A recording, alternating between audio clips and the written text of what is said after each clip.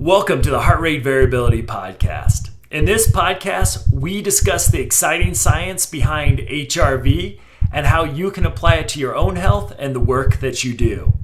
Just a note, this podcast does not replace medical advice, and if you're going to apply this to your own life or others, please consult with a medical provider. Thank you and enjoy the show.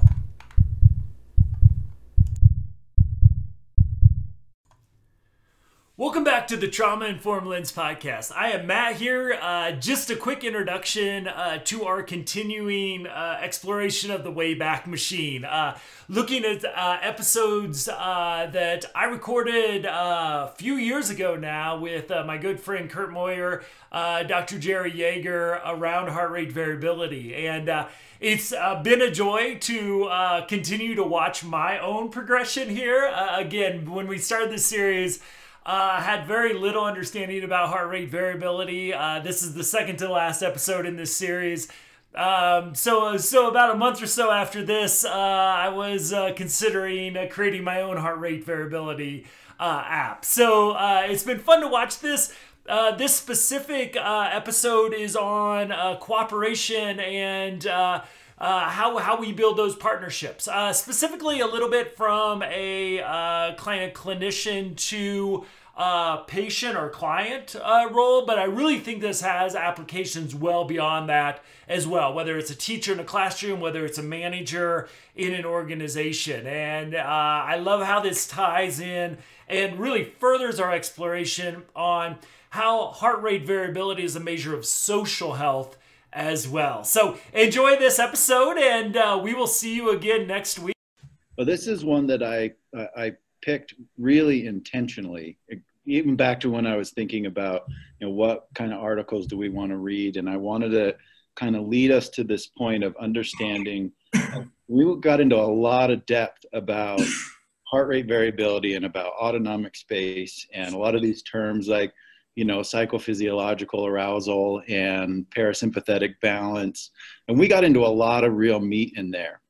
And intentionally, that's kind of, it's some real meat to kind of get into, but also when you kind of come out of the other side of all of that reading, you tend to have a pretty decent understanding of the parasympathetic and the sympathetic and how they balance out in the autonomic nervous system, even though as you go through that process, you're kind of like, I don't think I get any of this. But you find, 6 articles later, you're like, actually, I get this quite a bit. And so I hope that a lot of our listeners have that same kind of experience as we get into something and the impact that understanding this can have. We talked about how chronic pain can cause elevated sympathetic arousal and that starts to have an impact on all these other brain and body systems. We've talked about, especially love that article about fear conditioning, the extinction of conditioned fear, and the learning of safety cues being predicted by this measure of heart rate variability or the regulation and the balance of our autonomic nervous system. And then I wanted to get us into this area about, this is a very kind of traditional therapy kind of measure related to the working alliance. And that's such a critical component of the therapeutic relationship. And Jerry and I have had discussions about this, and Matt, you and I as well, about so much of the literature and so many young clinicians coming out of graduate programs will latch on to this data that says, all I need to do is have a good relationship with my client, and it doesn't matter what my theoretical orientation is, which is only half the story. Right? It still matters, right? You still have to have an intervention, and you still need to have like the structure and a clinical workflow and information gathering and clinical skill. All of those things are still there, but the relationship is also a component of all of that working. And so this working alliance is this really kind of well-known measure in the therapy world and not understated. It's incredibly important, and we all want it and strive for it. And to be able to then attach what we have learned about the autonomic nervous system and the importance of physiological regulation and social engagement all the way to developing this working alliance was something that I kind of wanted to lead us down this road to kind of get to this point. So I'll describe what this study is, and we can jump from the therapeutic relationship really quickly into normal everyday relationships from this article. So I'm kind of hoping the discussion kind of goes that direction to frame all of that. Well, the study was done, 27 women who are all looking for treatment for trauma-related symptoms. And you look at the article, there was really high levels of trauma in these women's history. I mean, we look at an average of about 12 distinct traumatic experiences for every single participant in this study. 2/3 or even 3/4 had experienced either sexual or physical abuse, and over 50% had experienced both of those experiences. So really high levels of traumatic exposure. And then they measured their symptom activation. So we got a sense of how high how acute every participant's symptom acuity was going into the study. So during the course of the study, then they took some physiological measures in addition to taking a measure of working alliance. A little inventory, not surprisingly named the Working Alliance Inventory, which is great, aptly named. And really then looked at how well these physiological measures and symptom acuity, pre-therapy symptom acuity, was how much that working alliance was explained or predicted by the physiological measures. So a couple of the physiological measures I think are some pretty interesting ones also. One is they measured respiratory sinus arrhythmia, which is RSA, which is essentially the measure of parasympathetic activation or parasympathetic tone. And then the other that they measured was skin conductance. And skin conductance is essentially a measure of sympathetic activation. So you got a sense of both systems, what's the level of both systems being activated within all of these subjects' autonomic nervous system. So as they looked at, they then exposed them to certain experiences in addition to therapy. So they looked at these two physiological measures, both at a baseline period, and then they showed them 10 slides for 5 seconds each. So a 50-second period of time where they saw positive images from a bank of images that were categorized as positive, basically. Flowers, smiles, sunsets, a lot of images like this that tend to evoke some positive emotions among most people. And then they had a 30-second break and then showed them 10 slides, another 50 seconds, so it's 5 seconds per slide, of traumatic related imagery. And a lot of that had to do with domestic violence, threats of physical harm, a lot of images related to that. And they measured this skin conductance and RSA during that period of time. And then they get a recovery period. And then they underwent 12 sessions of psychotherapy and consistently measured this working alliance at the beginning of therapy and at certain points along the road and then at the end of therapy. So a couple of things that I think were interesting about this procedure that we can start to see is, one, you can think about how interesting it is that something like heart rate variability or respiratory sinus arrhythmia and skin conductance level can vary in response to something as acute as 50 seconds of images being shown to you. Well, oftentimes we will think of these measures as being, as Matt, you've asked, is this a state or is this a trait? And we've kind of gone, it's both. So it can be responsive to both immediate environmental experiences and to experiences over the long term. So a highly responsive system on at least a couple of different levels. And this showed that it can measure both of those things and capture both of those experiences. I thought that was a really interesting part of this design. So what they basically saw is that this working alliance, or the way that the patient rated their level of cooperation, their level of trust, their level of shared goals with their therapist, was really, really highly positively correlated with their level of autonomic regulation. So the higher their respiratory sinus arrhythmia when they saw the trauma-related slides and when they saw slides of positive images, the more they were likely to have an alliance with their therapist. So you also saw the inverse of that being true, that if they saw traumatic images and their RSA went down, meaning their heart rate would go up, so they had less variability, they tended to have higher skin conductance, lower RSA, they were much less likely to establish a working alliance with their therapist. So that was really the kind of the nutshell of what they found in this study. And it started to give a little bit more credence to the ideas that, and support to the theories that social engagement is really closely connected to the way that our body regulates its stress response and its ability to engage with the external world. I thought it was really well designed. I thought that the way that they designed the sequence of exposure in the study was really pretty cool how they did that. And I think it really gave us a nice sense of how much we're doing to regulate one another on a moment-to-moment basis in these relational interactions.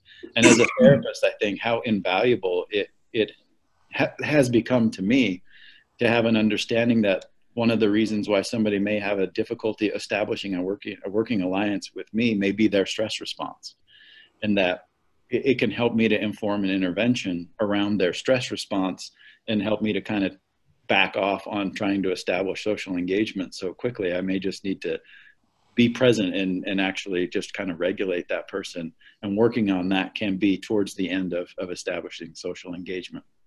So that was what we kind of got from this study. At least that was the high points that I kind of pulled out of it. A couple of interventions I thought of, since that's a question that comes up a lot, is what do we pull out of this to do as a clinical practice? And one of them I'd love to get both of your thoughts on is this idea of having kind of a constant measure. And it doesn't have to be an assessment. It can be asking simple questions about assessing the working alliance and how well is this relationship going, and being able to continually assess that and adjust intervention just based on it. And I think that's something so simple to do that often, as I've coached younger clinicians, gets lost a lot. We're often not asking, how'd this session go for you today? Like, did this meet your need, and what could we do to adjust it if it didn't? And so if we think about clinical practices as kind of takeaways, that's one that I've taken away from this study, is just being able to ask that question. So Matt, I'm going to toss it to you about motivational interviewing, some of your expertise behind that, about how do you go about asking that question and gathering information about the effectiveness of your intervention and your effectiveness as a practitioner. And are there some ways we could talk about doing that?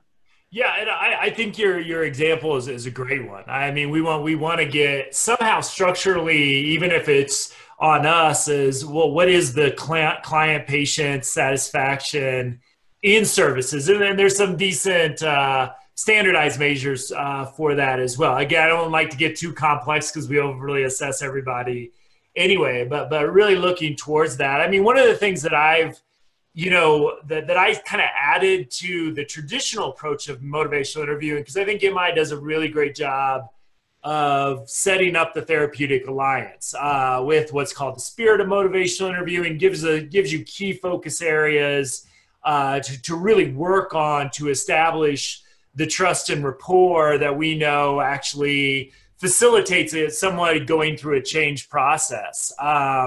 So one of the things but looking at the mindfulness research, and I think from some of our past discussions, kind of the regulate, relate, ration model of that some folks are not going to be ready to come in and connect in a very intimate way that is, in the therapeutic reliance, but that could be a case manager, an outreach worker, a medical professional as well, because the intensity of those conversations can be just as high sometimes as in therapy. So really it's trying to think about how do we help get that regulation piece in there. So what I'm thinking about putting in the context of this article is those with a higher level of dysregulation, both kind of at baseline looking at the pretty pictures and at the traumatic pictures, have a harder time, I would think, really building that therapeutic reliance with somebody. So, my thought process around that as I try to, what would a trauma-informed MI be is,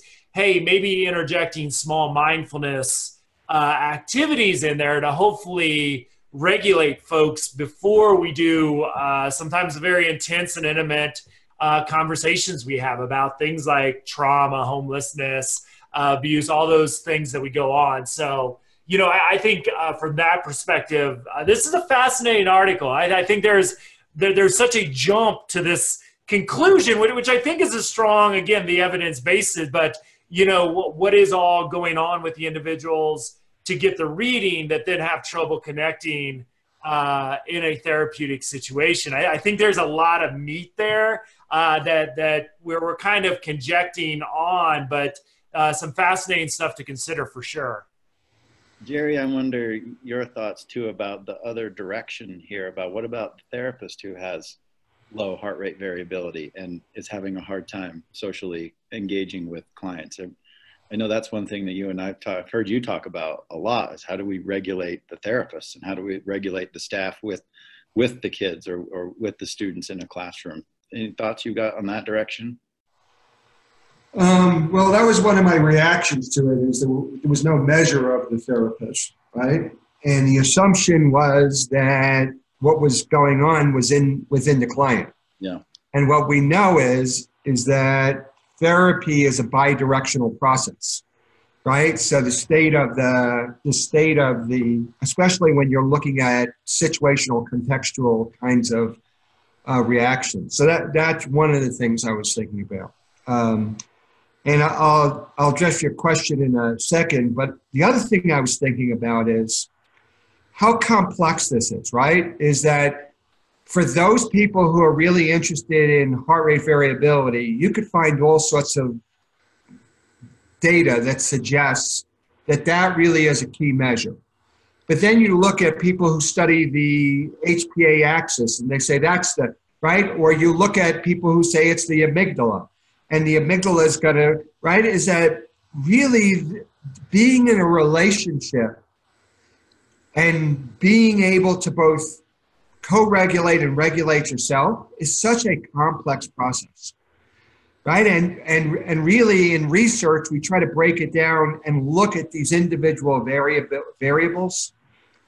But really, it's an integrated process, right? And I think, trying to understand all those 12, neural nerves, brain nerves, cranial nerves. Yeah. Everything is being impacted, right? Everything is being impacted. And so that was one. It's looking at what's happening individual, looking at what's happening between the individual, and then all the variables, and within that, really, it's really would be very difficult to kind of put your finger on. This is the measure we should take that could give all of those things. Sure. That's the first thing. The other thing is, I think that this kind of paying attention to, for lack of a better word, engagement, right? Is that just because you show up to therapy doesn't mean you're engaged. And oftentimes we're working with people who aren't really there because they want to be there. They have a need to get something, or somebody's sending them to someplace, or there's 10 other reasons why. And if we don't spend a lot of time really looking at this engagement process and realize that engagement isn't a one-time thing, right? And so if I have a higher heart rate variability today, I might be able to engage with you, but I might show up the next time and be in a very different state, right? And if I think, okay, now I've engaged you, and I can move on to those other techniques that you kind of talked about, you miss out something. So really paying attention to the relational interactions, both what's happening between you, but also the physiological reactions in your client is really, really important. So if you get so caught up in just having this relationship and your person's engaged and ready to learn, and you're staying there working on the relationship, you're being misattuned. But if you're so caught up in delivering your intervention and you miss that this person's not really relationally connected, you're also misattuned. And so it becomes a really important, this becomes a measure, but it's this process of, if I show up to do this therapy, is my client in the space to be able to, in some ways, benefit from this interaction? And if they're not, what has to happen in this relationship to increase the chances of them benefiting? I think those are really interesting that this article kind of touched on, but I think it goes way beyond your heart rate variability. That's one measure of that, right? Is I can look at what are the 12 other things. Is this something that's going on in the person, or did they come in and they just had a death in their family and they're really the resources they're coming, or the police in their house, or they exposed to some kind of violence that goes on. So I think stopping and asking that question that this article is raising is an important part of the therapeutic process. Mm-hmm. And one of the things you were touching on that I think we can pull out of this study is really the state-dependent nature of being able to socially engage. Like that was impacted even by a 50-second period of time, started to change the measure and started to predict whether or not working alliance could be established. So that can happen so quickly, even within day, from moment to moment, that's continually shifting. Right. And that could be, that 50-second could have been they walked through your lobby and somebody didn't kind of look up and acknowledge them, right? Right.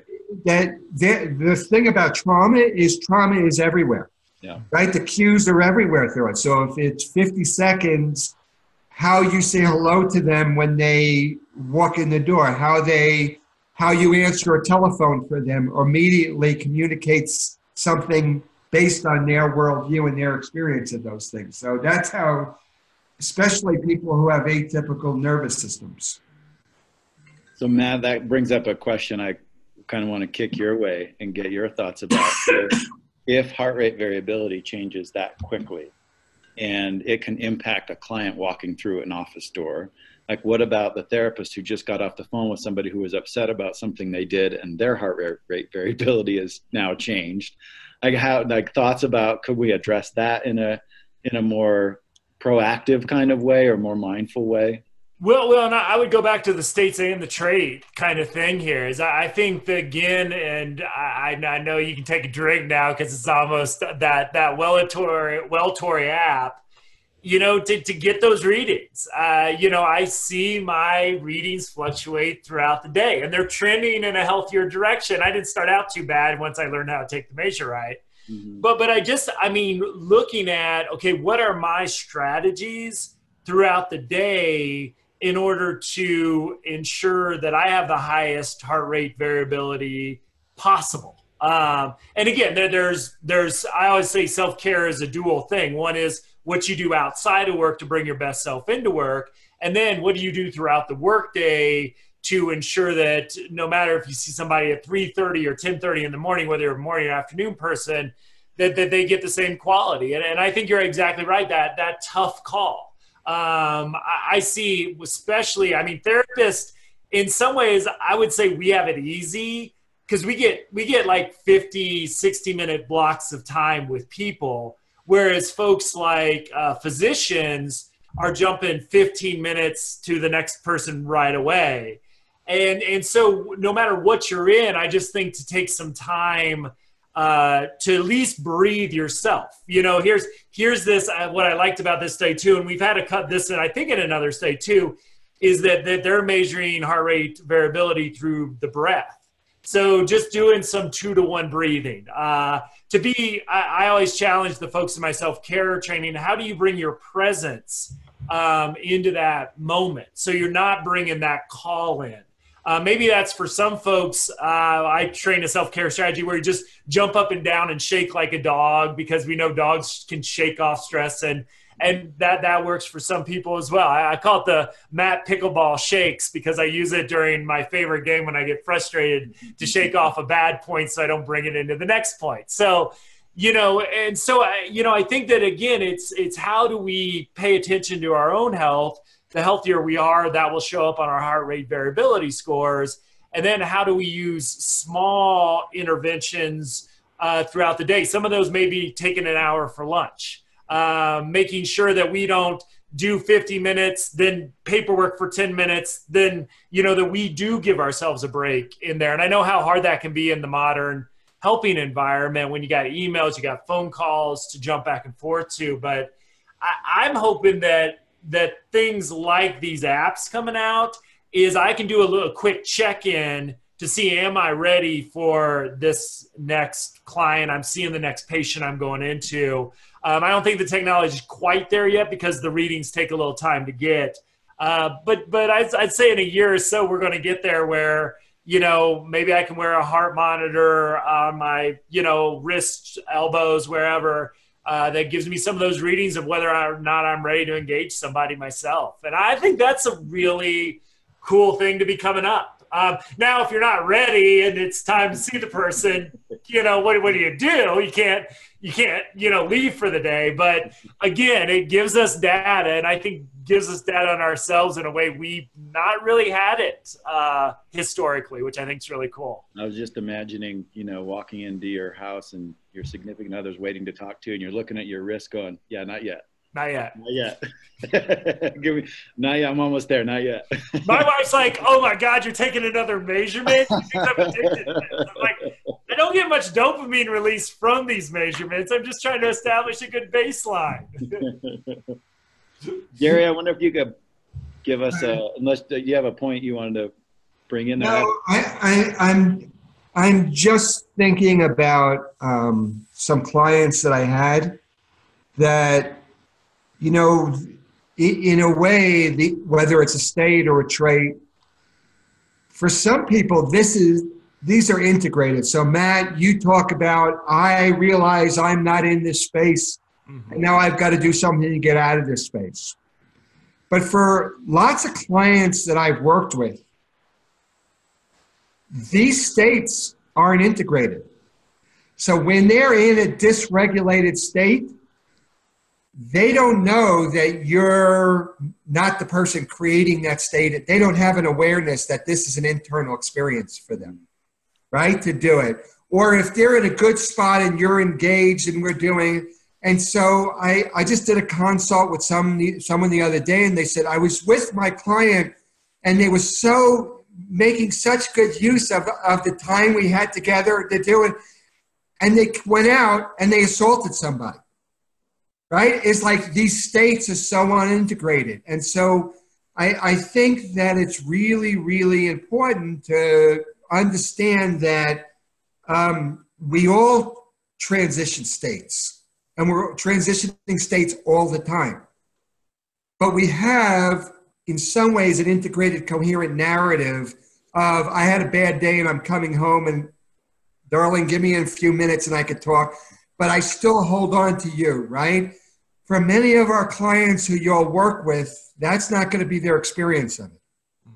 And so I think it's really important for the therapist to understand that some of these kinds of transitions from fight to flight, or from shutting down, or from being socially engaged, they may look like they're really dealing with this normal kind of apparently well-organized person one day. The next time somebody comes in, it looks very different. Mm-hmm. So I think that us having these discrete kinds of measures doesn't always translate to the same way when we're dealing with our clients. Mm-hmm. It's not as pretty and clean as it can appear right from the research study. Right. So I think as you talk about this 15 minutes or whatever, or a case manager, is that they may feel like they're dealing with a totally different person from one visit to the next visit. Yeah. Kurt, let me ask you a question on this from your behavioral cause and effect sort of mentality. One of the problems I won't get on a soapbox here, but one of the problems I had with this study was not the data and the insight. I thought that was really good, but I really struggle with the ethics of showing people that we know are struggling with post-traumatic stress disorder from abuse, pictures of people being abused before therapy. It's like we're potentially triggering a post-traumatic response, which I think we kind of see in the data is, hey, if you show me a picture of something that traumatized me and I'm coming to therapy because I know my trauma is impacting me in a negative way, boom, right? I worry about people asking questions that we re-traumatize people. Here we're showing them actual pictures of not their trauma, but something I think their brains would connect very easily and bring back past memories of their own abuse. How do you think that variable coming in there impacted all the data that came afterwards? Because if one of my first experiences volunteering to come to therapy was, hey, now I'm part of this study and now I'm re-traumatized because I got to watch pictures of people being abused. I just kind of wondered, I had kind of a visceral ethical reaction to that. And then I took a breath and I regulated my heart rate variability, and I was okay with it. I don't know these people. But I just kind of wonder, because this is an intense. You back to back, you've given us articles where we made abuse victims watch pictures of people being abused and suffocating people. So, well, one thing I think about this study is the question about how much do I think it impacted the working alliance measure, I think was very small. And I think that from a procedural standpoint, because the testing about seeing the slides was not connected to their therapy appointment. Right? These were therapists who weren't necessarily a part of this center or this study. They were from a diverse bunch of different backgrounds. And so they weren't like directly connected to, oh, you're going to come and watch these slides and then your therapy appointment is next. Yeah. So I think procedurally they addressed that, and they took the measures of RSA, SCL, and pre-baseline measures of symptom severity in a completely separate time, like totally separate from the therapy. So I think that there's very little contamination in the data from that. About whether or not that's an ethical thing to do, that's up to the IRB to decide. If they, like, that's why we have that process. So if they were okay with it, I guess it was reviewed, and I can see your point, and also I can see the value of the knowledge that came from it, given the level of discomfort caused, essentially for an IRB balanced out. Yeah, it was an okay thing to do. Certainly, everybody has their own opinions about that, and I can be respectful of that for sure. So I got a kind of a extension to go to next from this, right? So we know that traumatic exposure makes things like the dissociative process, the attentional process, the memory process, the interpersonal connection, social engagement process, it makes those things more intense or causes some barriers to those things in some of those cases. But we also know that those are processes that happen within within each individual as a biological system, regardless of traumatic exposure. Like, we all go through those things. It's just that trauma causes some problems to some of those processes.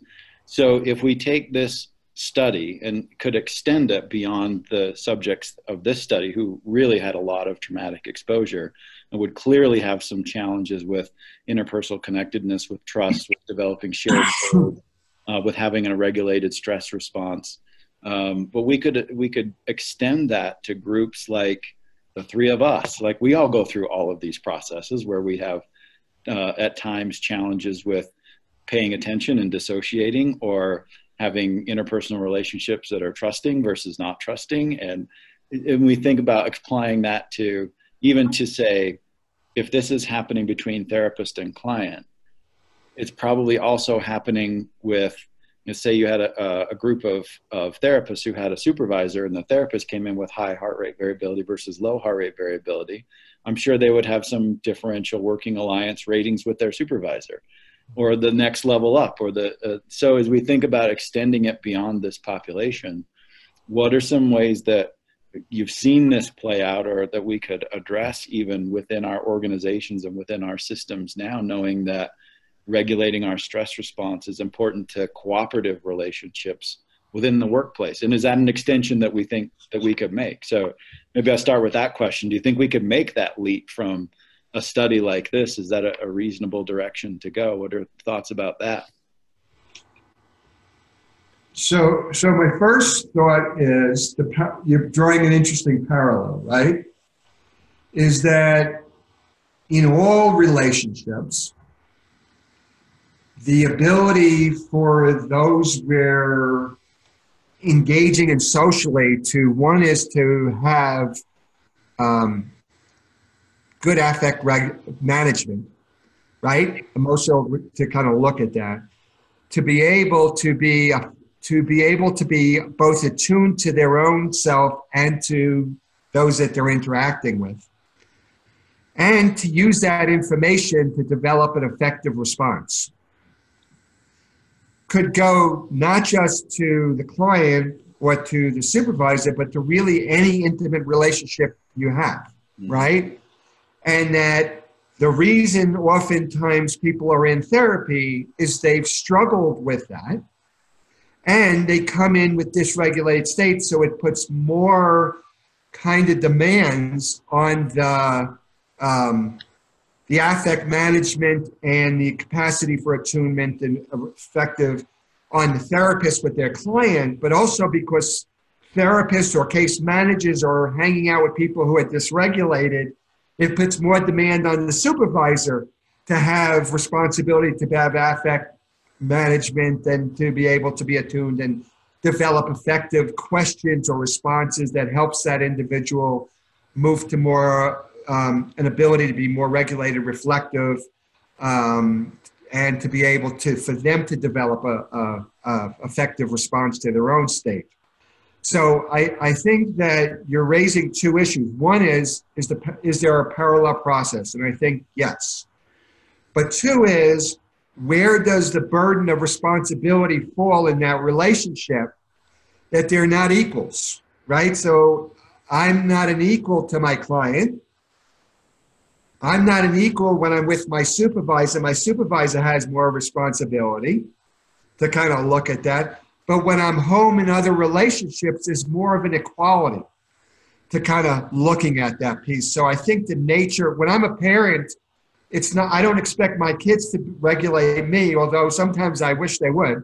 But so I think what it kind of looks at is, where does that burden of responsibility really fall? Mm-hmm. And that I can't really be attuned unless I'm regulated, because I'm not engaged, right? And then I can't really come up with a really effective strategy to intervene unless I've been regulated and attuned, because I've got to figure out what this person needs. I can't just pull something off the shelf and kind of look at it. So I think all of these things that you're mentioning are really important pieces of all caring relationships. I mean, there's a I don't know if the study's been done. I'm not aware if it has, but taking measures of say heart rate variability or autonomic regulation and somebody's ability to engage in attuned relationships with a client or with a supervisee may be a really kind of interesting other side of the coin study from this one, like putting those two groups measures together and watching the interplay between the two. On something like working alliance would be a pretty interesting question to start to explore. Matt, what do you think?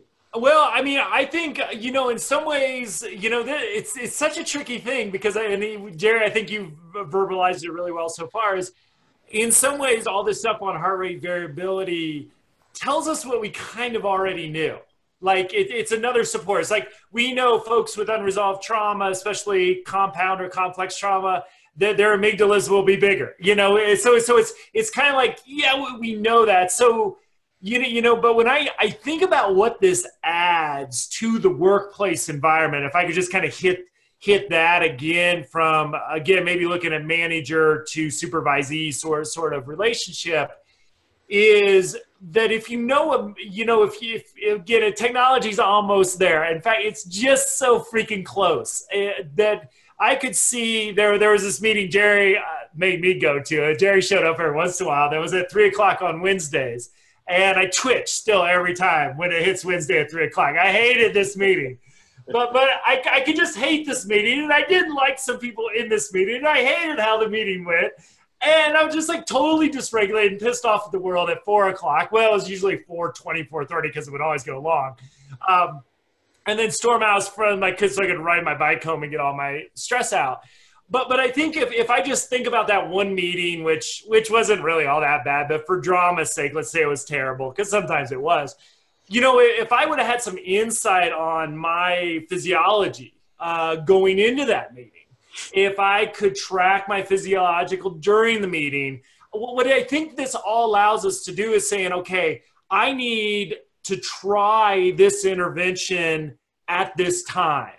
And that's where I think this is really potentially groundbreaking for medicine, for psychology, for behavioral management, for education, is that if we can get the richness of data, which is most of us are carrying around in our phone right now, then again, the technology is also telling us, hey, you may want to think about doing X, Y, and Z right now. And if I went into management and realized my heart rate variability is already pretty high because I'm already had a stressful day, maybe some negative interactions already, I might just walk in with the awareness is I may just want to really focus on listening during this meeting as much as I can, that my input right now might not be as positive as I normally want it to be. So this insight and, the fact that some of the software is saying, okay, this is where you're at, here's some strategies to help you deal with this.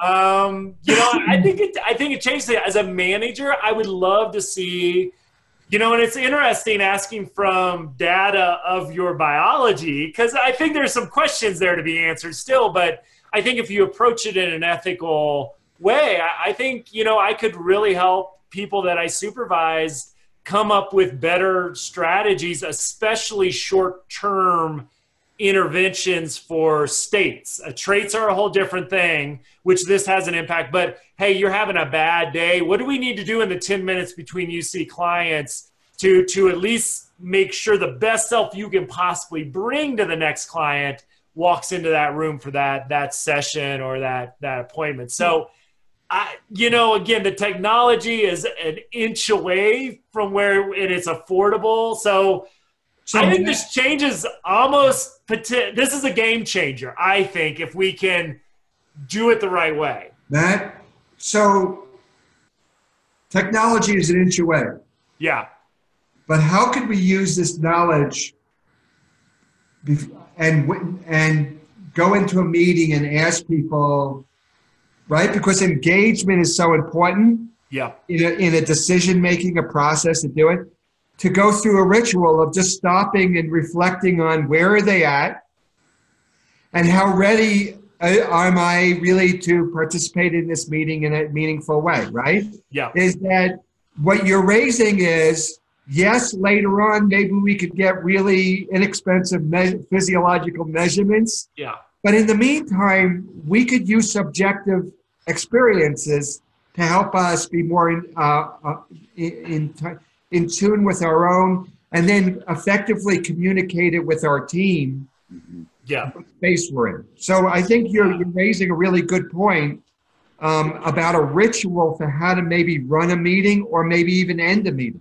Yeah. And I think Dr. Bloom does her community meetings. And I know some people hate those community meetings. I've heard so many people rail against those more than love them. But what I took away from hers, even though I don't think you necessarily need to go as deep and intense because it takes up the whole minute if you got a bunch of us therapists in the room together, but just checking in on how you feel, or have maybe something that you can, like maybe a 3-sided dice of, hey, green, I'm just ready to rock and roll, expect my best. Yellow, I'm okay, but, I may need a little bit more time to process things. And red, hey, I'm going to do some deep breathing and listen the best I can. So I think that there's, just those little things. And you're right, Jerry, to a point where there is that subjective experience where I could say red, yellow, green, mostly right. But the thing that I'm surprised with is the heart rate variability gives you a very objective measure. And sometimes the objective measure gives me additional insight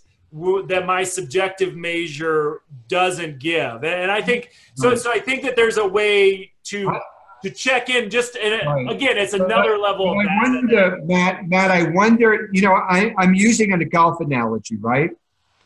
When I go out on a golf course or I take a golf lesson, the instructor goes through a very slow process of lining me up that does it. And what he wants to do is get me to be aware of that experience in my body of being in the right stance, right? So over time, repetition, actually become aware when I'm not in that stance. And so I wonder, as you use this heart rate monitor variability more frequently, whether there'll be more alignment between your subjective experience of heart rate and what that measure is telling you, because you begin to get feedback. Yeah. So, Kurt, what's your thought about that? As you get more feedback, do you get better at reading your own physiological states? Yeah, absolutely. Go ahead, Kurt. I'm saying one would hope that you do, and I think one of Matt's points is a really great one. And as we think about applying this to, say, a work environment, I think in a work environment is a place where the subjective measure can be a really, really effective one. Because then we're dealing with a population of people in general. I mean, this is a very general statement, who have the ability to verbalize and with some accuracy their internal state. And one of the ways that this can be applied so well to individuals with a lot of trauma in their history is that the ability to verbalize internal states is really compromised. And so having a measure like this, that is being attuned to an internal state, to somebody who cannot give you the subjective information, can just be, as Matt, I think I agree with you on that. That can be a game changer of being able to do that with somebody who cannot give you the subjective information. Yeah. And I mean, to just add to that too, I think, Jerry, your question of, I'm paying more attention to the subjective experience of what the measures are telling me. And I think, but at the same time, I'm learning that, so let's just take relaxation. I think I shared last time is I love this game Civilizations, but my heart rate variability scores go to shit when I play it for 8 hours straight. So I'm checking to see, okay, if I'm going to play this game, how am I feeling right now? I don't think you need to be socially engaged when you're playing 8 hours. I'm very engaged. I'm very engaged. Like low heart rate variability is fine in that game. Yes. Because people are trying to hurt you and you're trying to make everybody happy and give everybody religion and stuff. It's stressful. These are people after you spend 8-10 hours leading them.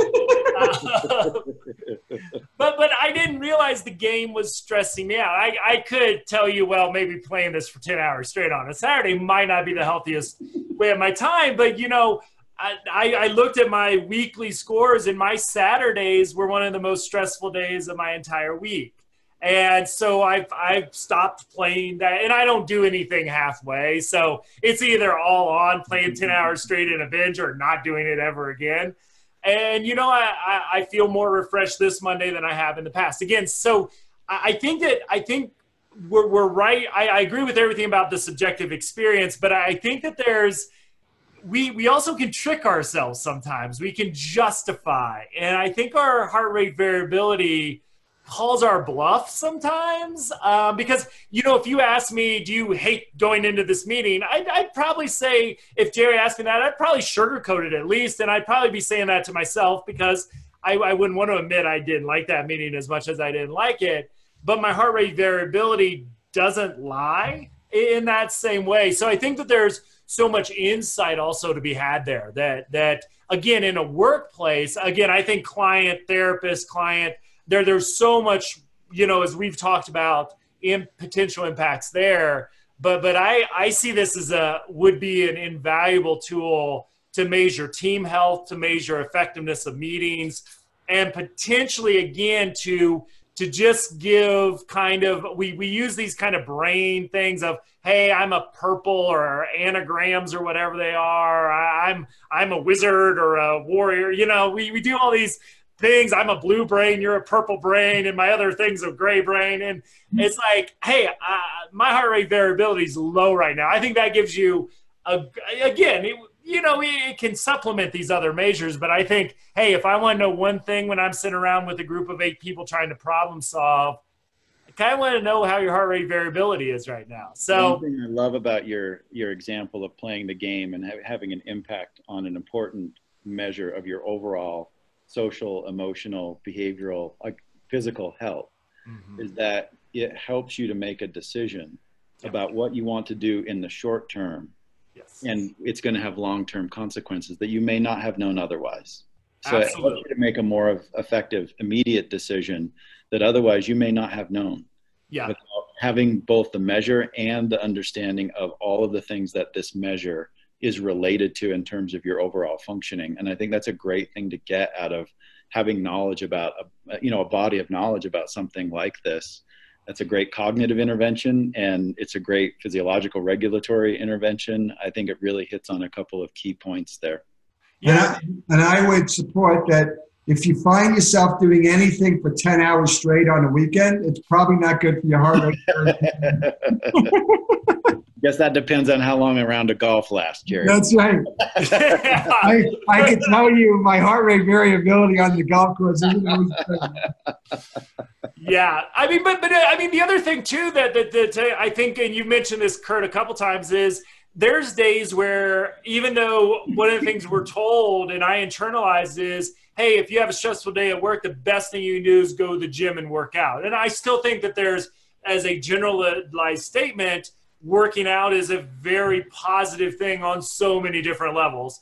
But there might be days where my body's holding so much stress or exhaustion that it might not be the best thing for me to do. It might be better for me to take a long walk instead of go hitting the exercise bike for a 90-minute intense workout. And so, I think that the science can also give us a more objective reading where what we've learned might not always be the best intervention. So I think that that's another thing for ourselves. And I just think about with our patients and clients with this as well, is again, the technology might be an inch away, but if they can get readings with suggestions of, hey, the best thing you might be able to do tonight is just to veg out on the couch, just relax. That's what your body needs. Right. The other thing that, as you were talking, I think, is this ability to assign intention to people. Mm-hmm. And that when somebody comes to therapy and they're not engaged with you, it's either there's something wrong with them or there's something I'm not doing well. And I think when you have a physiological measure, you could stay more empathetically connected to that individual. In that I'm not going to attribute it to some kind of variable that's really not meaningful to what actually is happening in the room.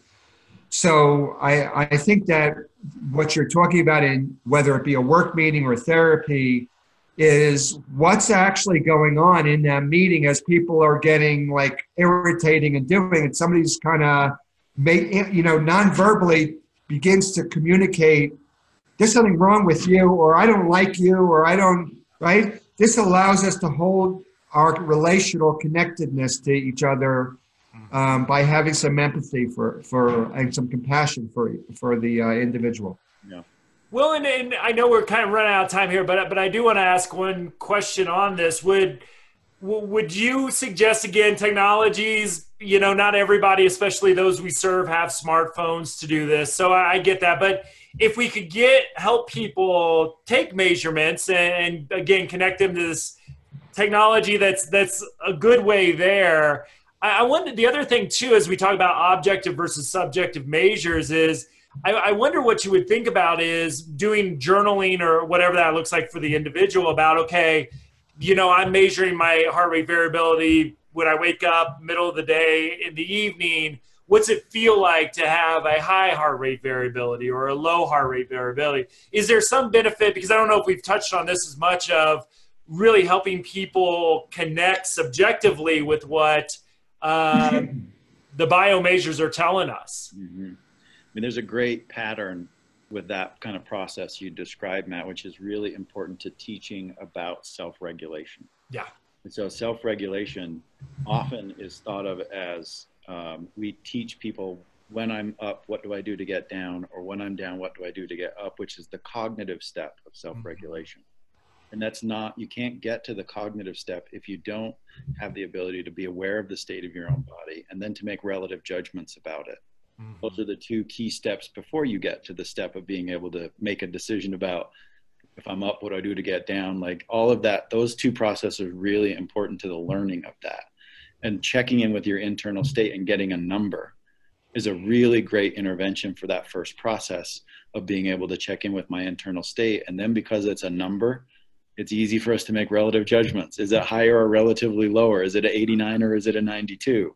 And you can start to make that relative judgment piece of it, which is really critical steps to getting to that third step. And show some improvement as well. I mean, I think it would be cool for people to, again, you'd have to look over time, but you know, my heart rate variability is getting better, a little bit better each week. You know, Margaret Blaustein in her ARC model talks about check-ins where she asks people, what's your energy level? Right? Just stop for a moment, check your energy level. Second question she asks is that energy level comfortable for you?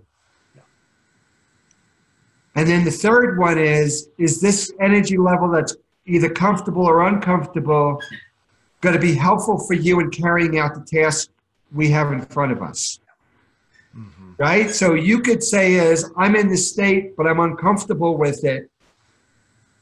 And I can't do the task. Or I'm in a state and I'm comfortable with it, but it really isn't very good for me to do this task, but I feel really good about this being in the state. Right? And so I think there's both this issue of the awareness of the state, but there's also some desire to, and an ability to reflect that maybe that state's not a good state to be in for this. And those are not the same processes, right? So oftentimes if I'm really pissed off and I'm coming in a meeting and I'm really angry and I'm probably not in a good spot, I might say, I'm really happy that I'm pissed off right now and I'm really in a good, right, to do it. And I'm not really in a good spot to do the meeting, but I may not have that ability to have that reflection. Yeah. And your clients may not have that as well. So, and again, there's both this issue of getting the measurement and then the issue of what's my motivation to make change to that process. Absolutely. To look at it. So you're very motivated, Matt. You get this feedback and say, oh, I want to change it to do it. That's another stage of the change process. Yeah, absolutely. Yeah. Right? So again is giving the feedback, having them hope, and then that's where maybe your motivational interviewing comes in, is saying, how is this current state helping you and how is it getting in the way for you? So you can kind of help that individual get to the spot where they're motivated to make some changes in their lives. Absolutely. And I do teach some very similar with the cup analogy that we mentioned on the show is where's your cup at today? Because I think sometimes analogies, people are just simplified, representations that they're sometimes easier, but to check in that way as well. Right. And thank you for these articles, by the way. What's that? They've been great ones, haven't they? It's been really fun discussions for sure. We got one more left to go, don't we? I can pick one more. Thank you for joining us for this episode. If you're interested in more information about HRV, please visit us at optimalhrv.com. Also, if you visit optimalhrv.com, you'll be able to sign up for our email list and download our free ebook, Healing with HRV. Thank you for joining us, and we'll see you next episode.